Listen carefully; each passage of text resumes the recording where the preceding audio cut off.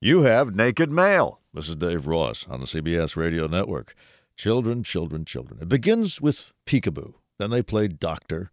Then mom and dad give them a cell phone. And pretty soon, juvenile nudity is everywhere. Latest case in Lacey, Washington. 14-year-old girl poses for her phone in front of a mirror, apparently pretty proud of it, sends it to her 14-year-old boyfriend. They break up. He had saved the picture, big surprise, and forwards it to a 13-year-old girl who forwards it to another, and a star is born.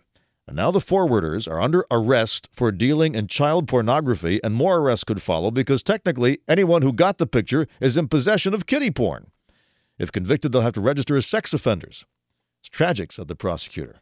Sure is, especially if you turn all these kids into criminals. These are middle schoolers. Sex is all their hormones let them think about. That's why middle school teachers deserve combat ribbons. And it's always been that way. Those naked pictures on the cave walls in France? Prehistoric middle schoolers? About 4% of cell phone-owning teens have sent sexts. 15% have received them, and the other 85% are still hoping. You going to jail them all? Cell phones indeed. How about this, Mom and Dad? Don't pay for the data option. Buy your kid a phone without a camera. They sell for about $20. Problem solved. Your kids will just have to go back to talking dirty. At least that hones their verbal skills. Now this.